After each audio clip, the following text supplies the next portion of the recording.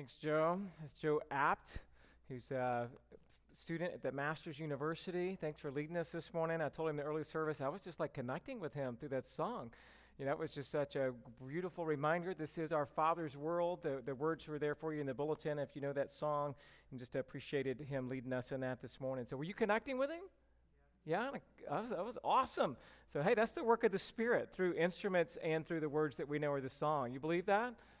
All right, good. You guys kind of seem a little bit asleep this morning, so I got to make sure the second service is still with us here today. So it's kind of funny. We've flipped how we used to do things here. It used to be that the first service was light and the second service was packed. And now here at our church, it seems like the opposite is happening. The first service is like packed out.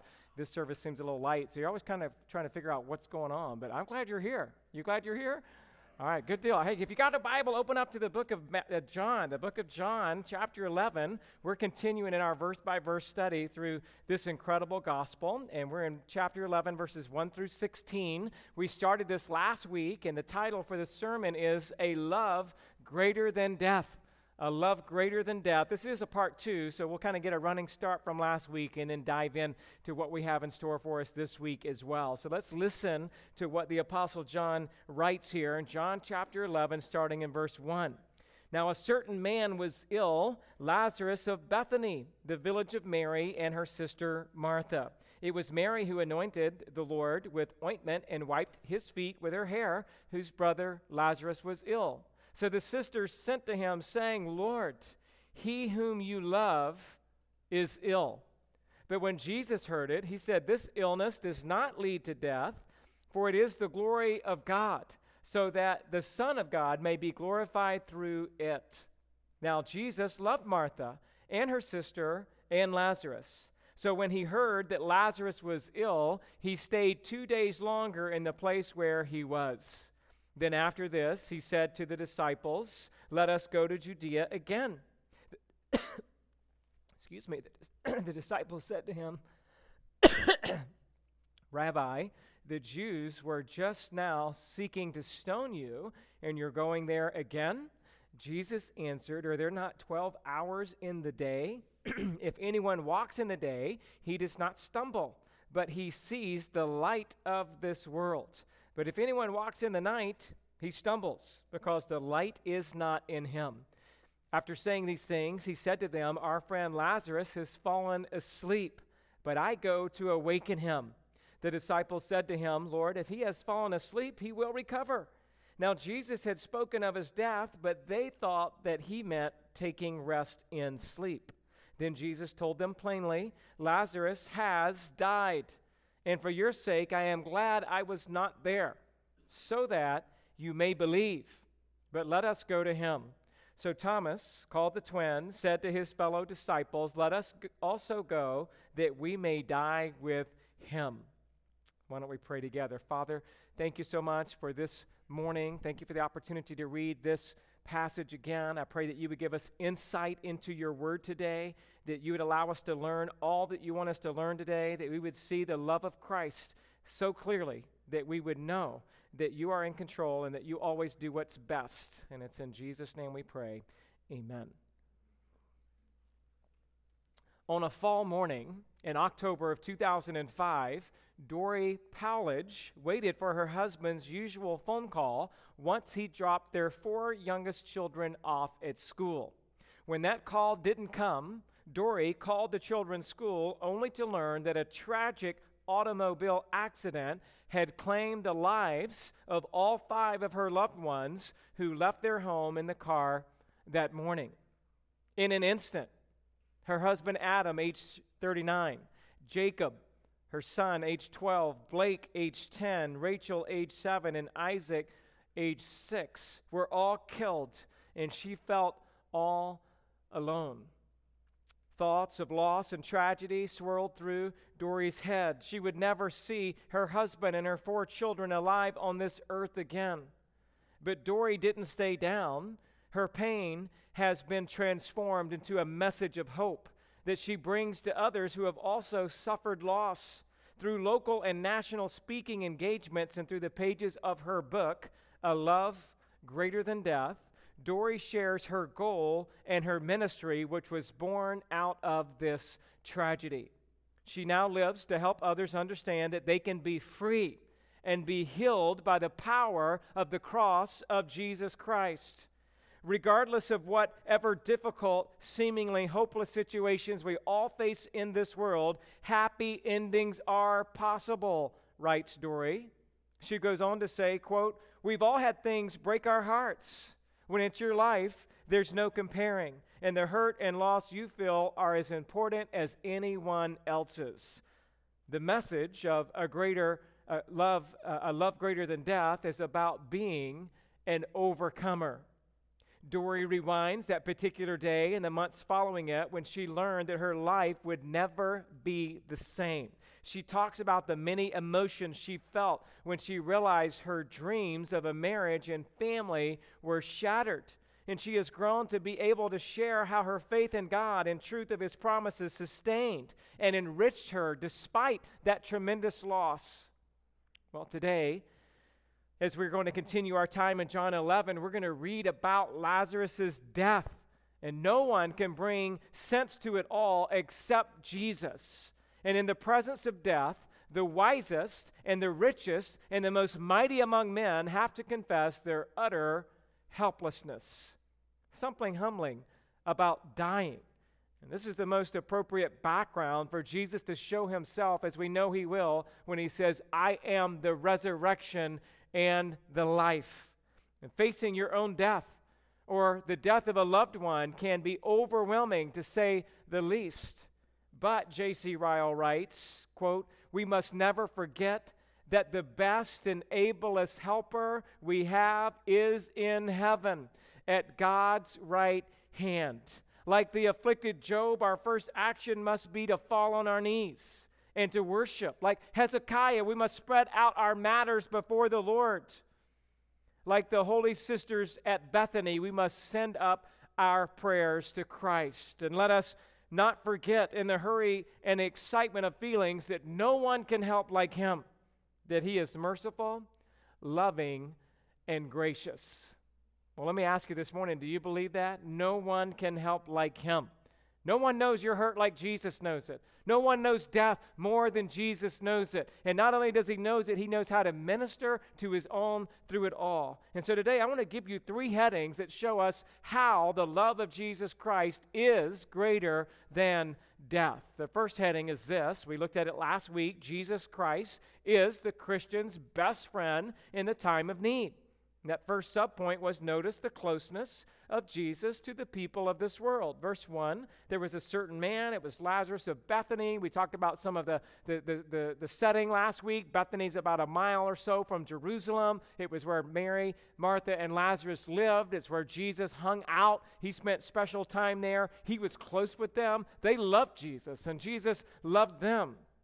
And this chapter 11 in the Gospel of John, is really a highlight in the life and ministry of Jesus. I mean, we're just a little over a week away from Jesus going to the cross. And yet this story in John 11 shows how Jesus gave His full attention to ministering to Mary and to Martha and even to Lazarus, His closest friends. He's close with this family. He wept over Lazarus' death and the pain that it had caused Mary and Martha. In fact, in verse 36, it says, "See how He loved him." There was no question that Jesus had a friend, that He had a friend in Lazarus, that He personally knew him, spent time with him, and appreciated that friendship. And then we see here in verse 3, "So the sisters sent to Him, saying, 'Lord, he whom you love is ill.'" And I told you last week I wanted you to see 3 observations about this verse. Notice first the urgent nature of their communication. It was short and to the point. It wasn't overly detailed, but it was informative and it was necessary communication. Second, they wanted to just inform Jesus, but not tell Him what to do. That they leave it in the hands of the one who knows all things, who sees all things, who does all things, who has the capacity to change any situation. They just leave it in His hands. They don't ask Him to come heal Lazarus. They don't even say, "Come to Bethany." They just inform Jesus, this is what's going on. And then third, please notice in this verse 3, that their plea is not based on their brother's love. or even their own love as sisters for the Lord, but their plea is based on the Lord's love for Lazarus. They know the Lord loves them. And it's this love that the Father and the Son have for people that draw Mary and Martha into this closeness they felt with Christ. They know that the Lord loves their brother. They know that at the heart of Jesus is this warm, personal affection for people. And no doubt they had noticed that even as they evaluated the interaction that they had together. And I just want to remind you this morning that Jesus was close to Mary, Martha, and Lazarus, and Jesus is close with you. If you're in Christ today, He calls you friend. You are closer than a brother. He knows your hurt and your pain. He knows each one of us by name. He's intimately acquainted with all your ways. He delights in the times of fellowship that you have together. He considers you as part of His family. He died so that you may have life in His name. And so I hope that you're keenly aware this morning that no matter what trial you're facing in your life, that no matter what circumstance you're going through, you have a friend in Jesus, that you are loved by Him, and that you could appeal to that. Lord, I know that you love me. Lord, I know that I am the one that you love. You've demonstrated that to me time and time again. There's a closeness that we're seeing in this text between Jesus and Mary and Martha and even Lazarus, and I believe He has that closeness with each one of us. Not only that, but that second bullet point says, notice the purpose of trials is that God may glorify the Son. You see it there in verse 4, but when Jesus heard it, this illness does not lead to death. It is for the glory of God, so that the Son of God may be glorified through it. Sometimes when we think about trials, we tend to jump real quick to the fact, well, I know why there's trials in my life. Trials are to make me stronger. And that's true. There's verses in the Scripture that talk about where to grow in patient endurance. And God's going to complete in you what you're lacking. But remember also that the purpose of trials is even greater than just you. It's about God's glory. And in this verse, that's exactly what He says. The reason this is happening, this is for the glory of God. And this is for the glory of the Son of God, Jesus Christ. Jesus tells us here that this illness will not lead to death. And so He's not saying that Lazarus will not die. He's simply saying that Lazarus will not stay dead. This is a temporary illness leading to a temporary death.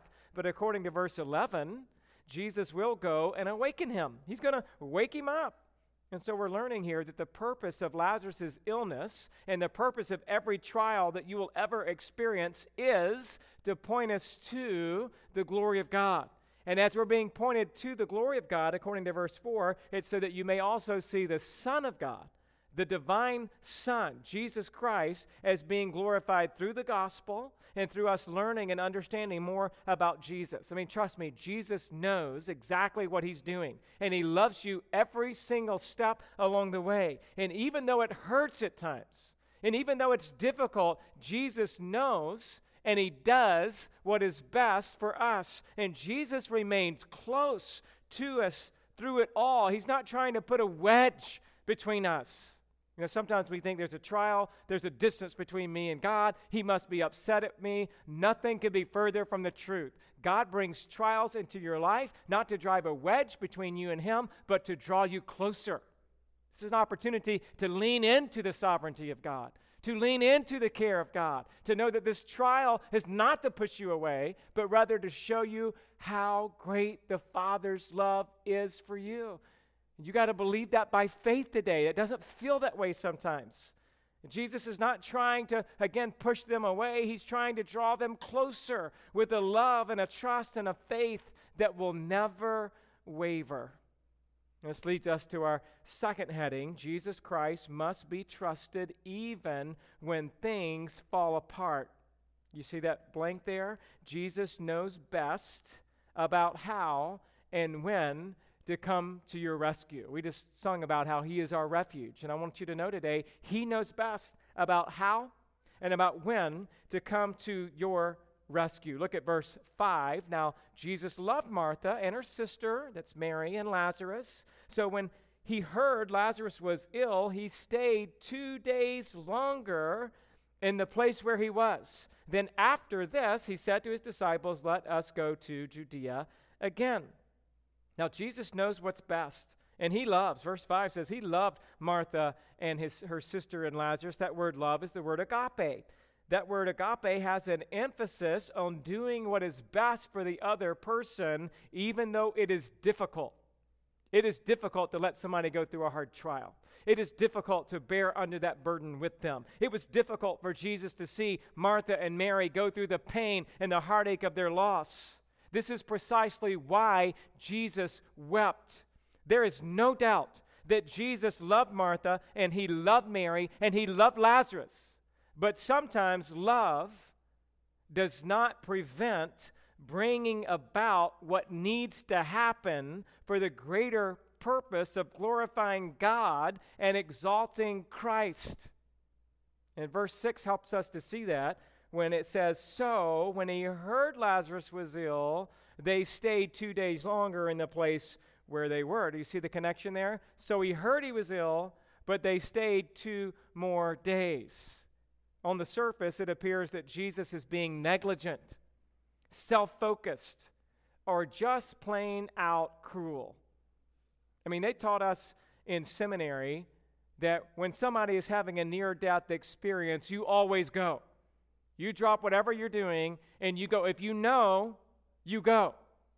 So the question is, why is Jesus, who certainly would understand that principle of how to be there for others, why does he wait 2 more days? I just want to make sure you know that if I find out that you're on your deathbed, I will be there for you. All right, if you call me, I'm not going to be like, hey man, I'll be there in 2 days. You know, if I know that you're on your deathbed, I'm there. I'm going to show up for you. So the question is, well, why didn't Jesus do that? I mean, that's what pastors are trained to do, what they're supposed to do. It's what you would expect us to do. What's going on? I mean, it would be one thing if Jesus was battling demons to the brink of hell, or if he was preaching at a crusade, the gospel to thousands of people, or if he was even ministering to another family going through a very similar circumstance, and that's why he didn't come. But we're not told any of those things. We are simply told, the text says, he stayed 2 days longer in the place where he was. That's hard for us to handle sometimes.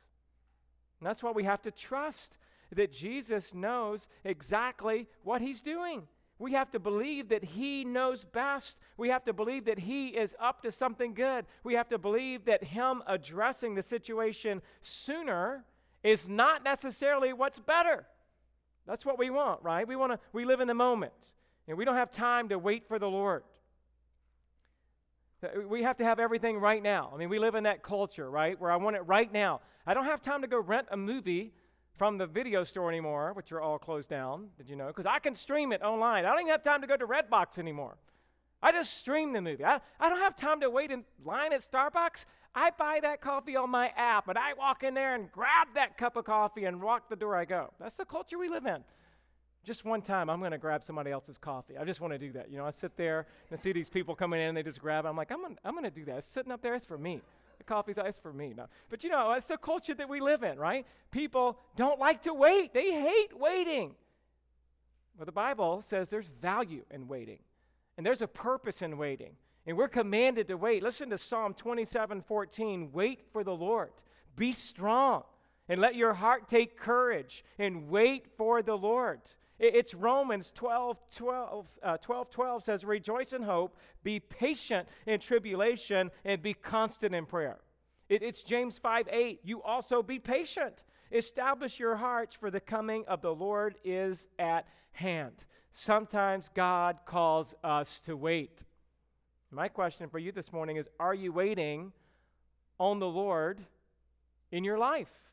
Is that a productive time of fellowship with the Lord, or are you complaining to the Lord instead of listening to the Lord and what he wants you to learn while you wait? I mean, in other words, sometimes we wait, but not in a very good mood. I wish the Lord would hurry up and fix this problem because it's still driving me crazy. Do you think he's honored with that? I mean, is that the way I talk to my wife? I hope you sure get dinner together because I sure am hungry. What's taking you so long? I wouldn't talk to my wife that way, or I wouldn't last for long, right? So the idea is, while we're waiting, what are we doing? Is it a time of intimacy and growth? Because listen to me, waiting is not wasting time. Waiting is walking with God through the pain, through the suffering, and through the situation until God brings about the resolution as He sees fit. And in this situation, we're going to learn here that things get worse. Things will become more grievous. The sick one here dies, and Jesus still tarried. Things had to get worse at Bethany before the Lord chose to intervene. And oftentimes, God brings a man or a woman to the end of him or herself before He comes with the relief. And when circumstances look dark and bleak, our hearts are inclined to question the love of the one who appears to have abandoned us. But let me press this important truth into your heart this morning. Grasp this. Never try to interpret love by its manifestations. Love comes in many forms. Sometimes it comes as discipline. Sometimes it comes to lead us to repentance. Sometimes love comes to remove the chaff. Sometimes it brings pressure and sorrow and bereavement. But love always comes to glorify God through Jesus Christ and to help you in your faith. Warren Wiersbe writes on this text, quote, "When we find ourselves confronted by disease, disappointment, delay, and even death, our only encouragement is in the Word of God. We live by faith, not by sight." How about J.C. Ryle again says here, quote, "The highest degree of faith is to be able to wait, sit still, and not complain." You know what the Bible teaches throughout? How about Isaiah 55, 8 and 9? "For my ways are not," what? "Your ways, declares the Lord. Neither are my thoughts your thoughts. For as far as the heavens are above the earth, so are my ways higher than your ways, and my thoughts than your thoughts." And so we've got to know and see here that Jesus knows what He's doing. He's not unkind. He's not capricious. He's not evil. He's not negligent. He's not even just human. He is human, but He's also God, right? We're talking about the divine nature. So He's not just kind of letting it slide a little bit, is what I'm trying to say. He knows exactly what He's doing. And so here, He finally says, after 2 more days, let us go to Judea again. It's a reminder, Jesus is coming. Jesus will address the situation. Jesus works on His timetable, and He knows what is best, and now He's ready to return to Judea again. And so we know that Jesus knows best, and we also see here, your next blank, that Jesus walks in the light and will accomplish what He sets out to do. Look at verse 8. "The disciples said to Him, 'Rabbi, the Jews were just now seeking to stone you, and are you going there again?'" In other words, when Jesus left Jerusalem a few months earlier at the end of John chapter 10, they were going to stone Him again because He said, "I and the Father are one." So now the disciples are like, whoa, time out. "Rabbi, teacher, are you sure you want to go back? Because last time we were in town, they tried to stone you to death." And Jesus responds to that here because the disciples they're a little bit shocked. They're a little bit upset. They want to make sure that Jesus wants to go back through that kind of persecution. Are you really going to walk back into that spiritual war zone? But Jesus is fearless, and He's courageous, and He will walk in the light, and He will accomplish what He has set out to do. And verse 9 and 10 teach us just that in this illustration that Jesus uses. Listen to what He says, verse 9 and 10. Jesus says, "Are there not 12 hours in the day? If anyone walks in the day, he does not stumble because he sees the light of this world. But if anyone walks in the night, he stumbles because the light is not in him." So what Jesus is saying in these 2 verses is this: if you're walking in the day, meaning in spiritual light, and walking according to God's will, then you are not going to stumble into sin or get off of the path that God has called you to because you're fixed on Christ. But if you're walking in the night, meaning in spiritual darkness, and walking according to the flesh, then you will stumble because the light of Christ is not in you. In other words, Jesus is saying that because He is walking in the light of day, He will be able to accomplish what God has called Him to do in Judea, even though it is a dangerous place. And the disciples should not fear. They should not be afraid as long as they're following the light of the world. But if anyone walks in darkness, he should fear stumbling and failure because the light is not in him. If you want divine protection, walk in the light. If you do it on your own, you're walking in darkness, and yes, there could be deep consequences when you stumble. That's all he's saying. So in verses 9 and 10, he's saying, look, walk with the Lord, accomplish what God calls you to, trust him with the results. It's going to be okay. And this is a similar way Jesus uses to communicate the same concept with his disciples. In fact, look at Luke 13:33. Luke 13:33, when Jesus tells his disciples that he must go to Jerusalem to fulfill God's plan of redemption, he says, nevertheless, I must go. On my way today and tomorrow and the day following, it cannot be that a prophet should perish away from Jerusalem. So at another time, they're telling him, don't go to Jerusalem, it's dangerous. He's like, no. The prophet must perish in Jerusalem. I must go to Calvary. I must go to Mount Zion. It cannot happen anywhere else. It must happen there. This is what Jesus is saying. He's saying the same thing in John 9, verse 4. In John 9, verse 4, in the healing of the man born blind, remember in the beginning of that chapter, he says, we must work the works of him who sent me while it is still day. Night is coming when no one can work. Jesus is saying, in effect, let's make some hay while the sun's shining. Here's a great opportunity. Let's take advantage while the conditions are good. God has lined this up for this moment, at this time, for us to do what he's called us to do. We got to finish the work he started. Let's walk in obedience. Let's trust God with the results. And to me, this so often means that we need to be available and looking for opportunities to even be a witness to our neighbors. You know, we talked about our culture's rush. You know, you pull in your garage and shut the door. I park in my driveway, I get out. If I see a neighbor, I'm thinking, you know what? Man, I should go talk with them right now. Because as soon as I go in my house, I've just missed an opportunity to talk with them. They're watering their grass right now. This would be the perfect time. It's not about my timetable. It's maybe about their timetable when they're a little bit more relaxed and maybe available for small talk that might lead to big talk about the gospel. And I fail at this miserably. There's lots of times I get home and I'm like, whatever, you know, and I go in because I'm tired and I'm hungry. And there's other times I'm like, I get out and I'm like, I'm going to go talk to them. Now's the time, right? Here's the opportunity. In fact, it was just a couple of years ago on Halloween that we decided to take the kids around to get some free candy.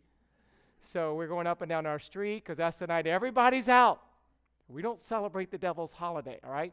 It's celebrate free candy day, all right?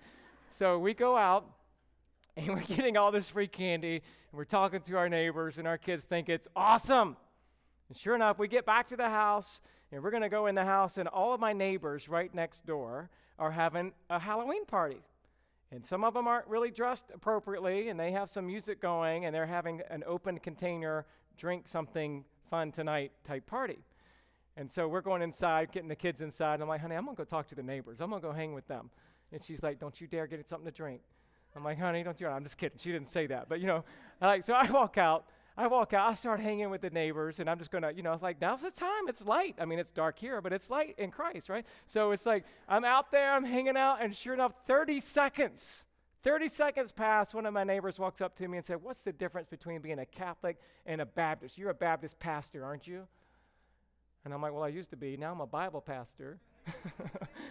For those of you who don't know, we changed our name a few years back from Placerita Baptist to Placerita Bible. No big deal. But they're like, what's the difference between being a Baptist and a Catholic? And I'm like, I'm so glad you asked. You know, and we had like a 30-minute conversation about the gospel right there. I mean, that's what we're talking about, like walk in the light. When you know you're walking in God's word and in God's spirit and in God's way, don't fear what's going to happen. I mean, you could still be persecuted, but I'm just saying just do the work that God's called you to while it's light, while you have the opportunity. That's part of what Christ is saying here. He's saying here that he is doing the work, and the work that God is calling him to do in this moment, in this time, is he's about to go to the cross, but he's also about to heal Lazarus or to raise Lazarus from the dead, right? And so we got to just trust that God's up to something good. The whole point in this is just keep being faithful, right? You might be stuck right now in that in-between time. It's like you've let Jesus know about your problem. He hasn't come yet and resolved the issue. And for Mary and Martha, there's 2 days stuck there where they're just wondering, where is he? And what we're saying is while you're waiting, be active and trusting. And while you're waiting, let your faith grow to see that God's going to be up to something good. You might be there right now, and you might be saying, it's not just 2 days, it's been 2 weeks. It's been 2 months. It's been 2 years. It's been 2 decades. Where is God? And I'm saying, rest assured, Jesus knows, and He cares, and He loves, and He's right there with you. He is. He's right there with you. Trust me. He knows what He's doing, and He will be glorified, maybe in a brand new way, as you see Him in a new light and in a new grace that you would have never known had He did it on your timetable and in the way you were expecting. And that leads us to our last point here, really, number 3. Jesus Christ does all that He does so that you may believe. I want you to notice in verse 11 through 13 how tender are the words that Jesus uses to speak of the death of believers. Did you see this in the text? After these things, He said to them, our friend Lazarus has fallen asleep, but I go to awaken him. The disciples said to Him, Lord, if he has fallen asleep, he will recover. Now Jesus had spoken of his death, but they thought He meant taking rest in sleep. What's going on here? Jesus tells His disciples that Lazarus has fallen asleep, and these are tender words used by Christ to refer to the fact that Lazarus has now died. Sleep is used throughout the Bible as a euphemism for death, and this reference is found both in the Old and the New Testaments alike, referring so often to the death of believers. Just listen to all of these cross-references about this. 1 Kings 2:10, then David slept with his fathers and was buried in the city of David. 1 Kings 11:43, and Solomon slept with his fathers and was buried in the city of David his father. Daniel 12:2, as many of those who sleep in the dust of earth shall awake, some to everlasting life and some to shame and everlasting contempt. Matthew 9:24, Jesus said, go away, for the girl is not dead, but sleeping. When Jesus had died, the curtain in the temple, remember, was torn in two. And then we read this, Matthew 27:52, the tombs were opened, and many of the bodies of the saints who had fallen asleep were raised. Of the martyr Stephen, we read in Acts 7:60, and falling to his knees, he cried out with a loud voice, Lord, do not hold this sin against them. And when he had said his last, he fell, asleep. In the teaching of the resurrection, the Apostle Paul says in 1 Corinthians 15, but in fact Christ has been raised from the dead, the first fruits of those who have fallen asleep. Again in 1 Thessalonians 4:13 and 14, it says, but we do not want you to be uninformed, brothers, about those who are asleep, that you may not grieve as those others who do not have hope. But since we believe that Jesus died and rose again, even so through Jesus God will bring with Him those who have fallen asleep. Again, falling asleep, it's a euphemism. It's a way of saying that these people have died. And in no way does this term, fallen asleep, refer to the doctrine of soul sleep. This doctrine is believed by Jehovah's Witnesses and other cults. It would be the belief that when you die, there is no consciousness of any kind until the final resurrection. They believe that when you die, you lay dormant until the second coming of Christ. The problem with that is 2 Corinthians 5:8 says that when you are absent from the body, you are present with the Lord. That's what we call in theology personal eschatology. There's the eschaton of the ages that come up that we all debate about, but there really shouldn't be any debate for the believer on this. You are personally ushered into the presence of our Lord on the moment and the second you die.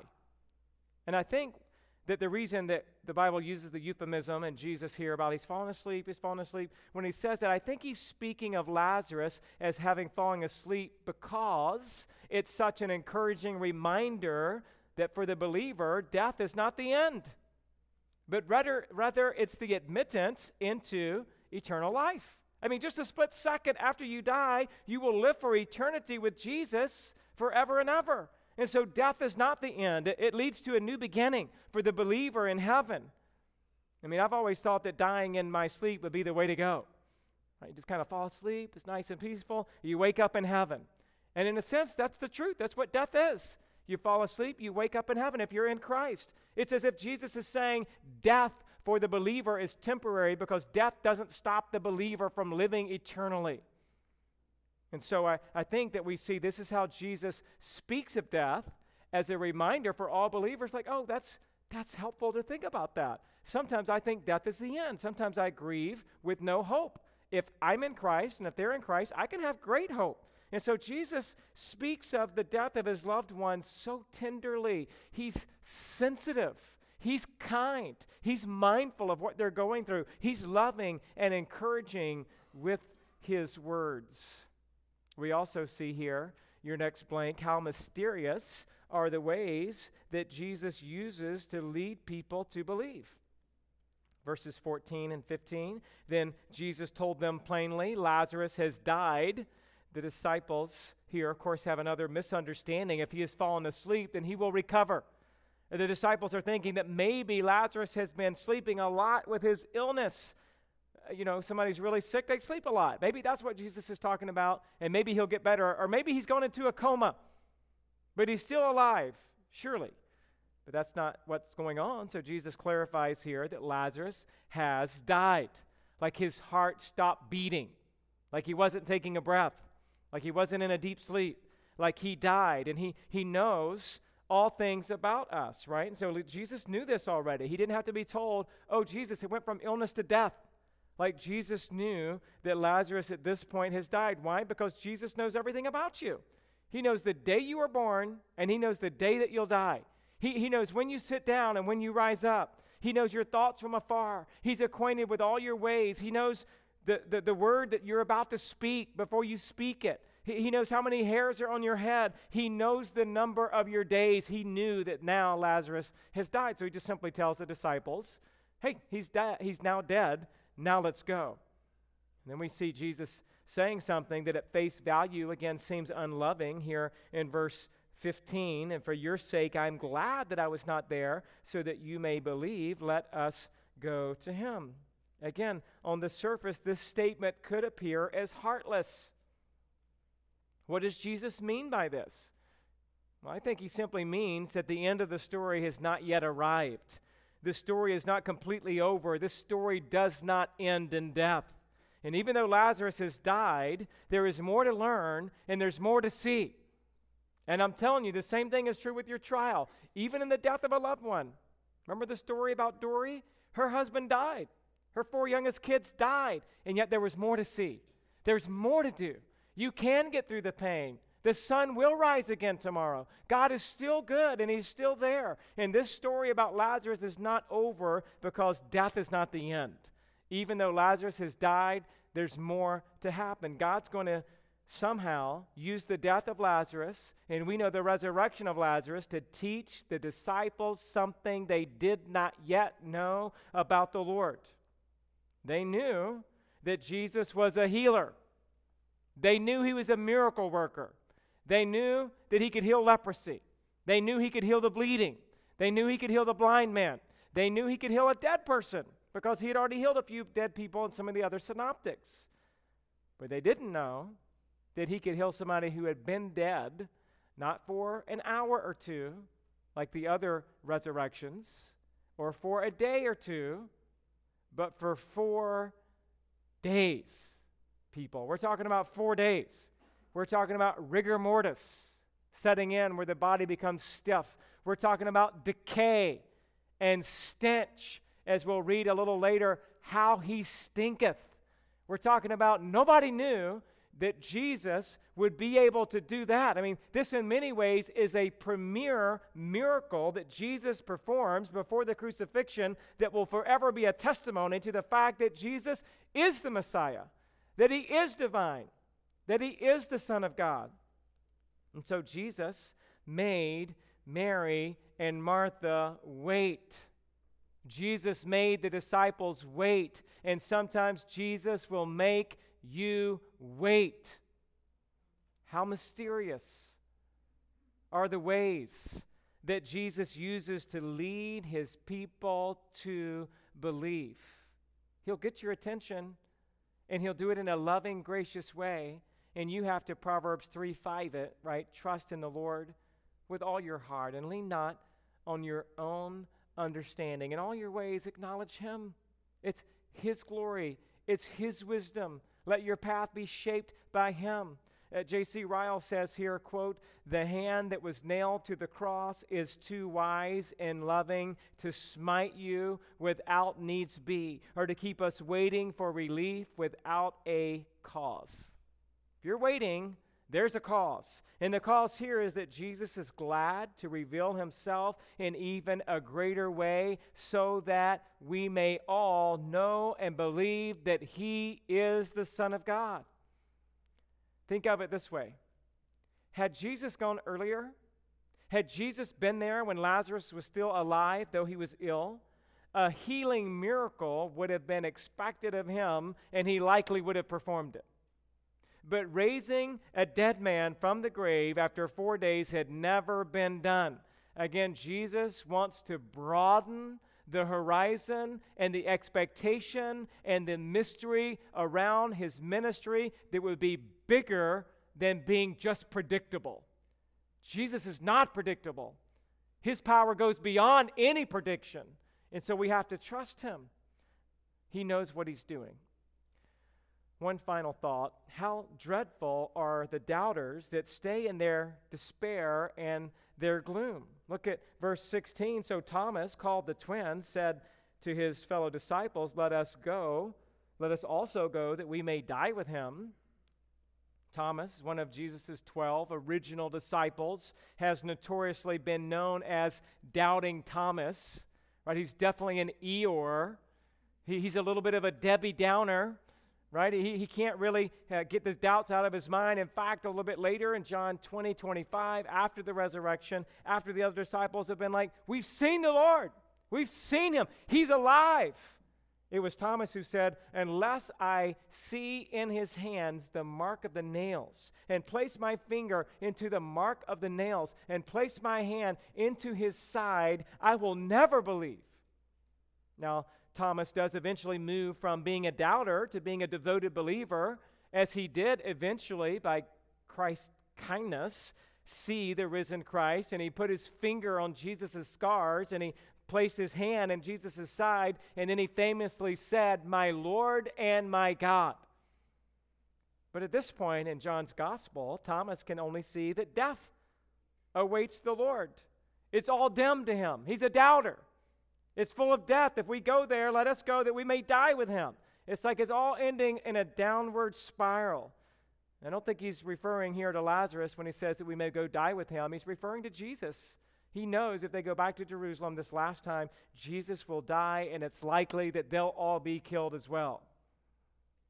Nevertheless, we also see some spunk here from Thomas as he courageously and urgently tells the fellow disciples, let's follow Jesus to his death, even if it means a death of their own.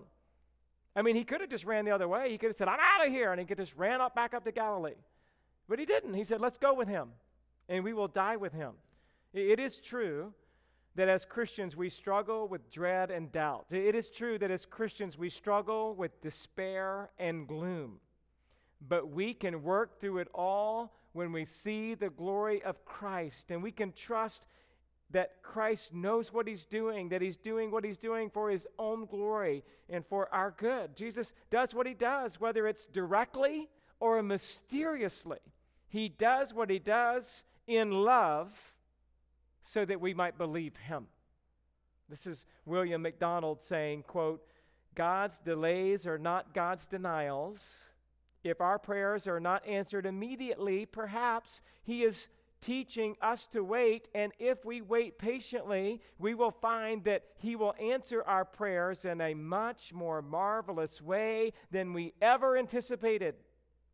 Not even his love for Martha, Mary, and Lazarus could force Christ to act ahead of the proper time.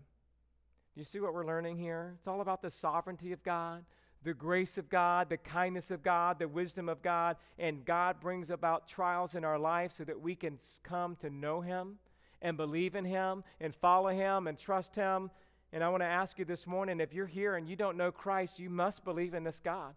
In order for you to be resurrected one day into heaven, into the peace with God in heaven forever, you must come to him today.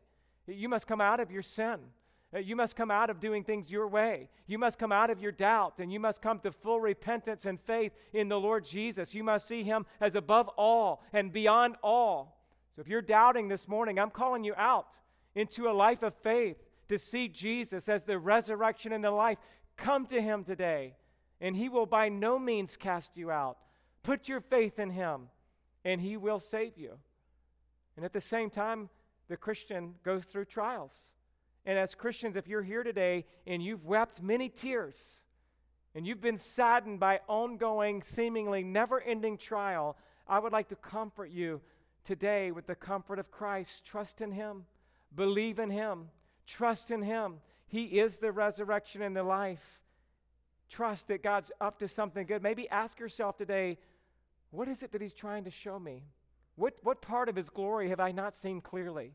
How can I experience even a closer relationship with him because I need him now?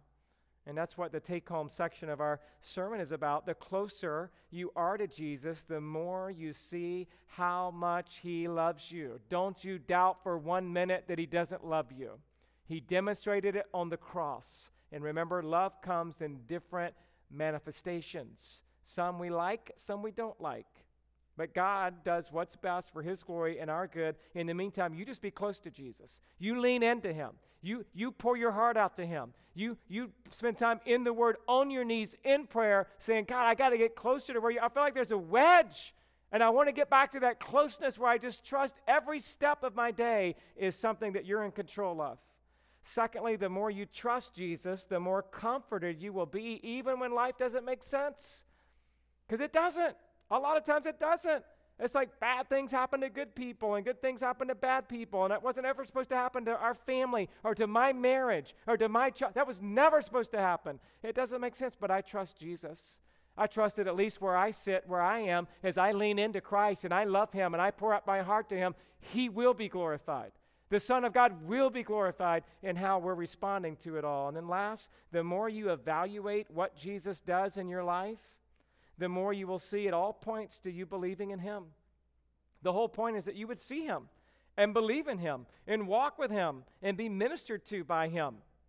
And so see that there really is a love that's greater than death, and it's only found in the Lord Jesus Christ. Come to him today and be comforted by his love for you. Father, we bow our heads before you and just pray that you would help these truths sink in. Lord, we've seen this text, a lot of us, for a lot of years. And every time we see it, Lord, there may be new little nuggets of truth that you open our eyes to by your Spirit through your word. And I pray that even today, God, that we would see the wisdom of Christ and that we would be willing to trust Christ and to be patient with his timetable and the way he rescues us as our refuge. For some of us, it may be heaven. There's no rescue on this side of glory. It's going to be going to heaven. For others, it may be that you sustain us day by day.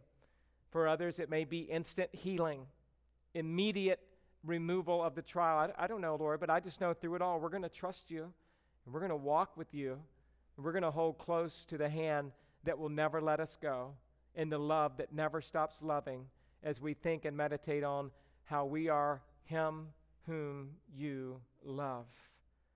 Would you do a special work of grace in each heart today? I pray in Jesus' name. Amen.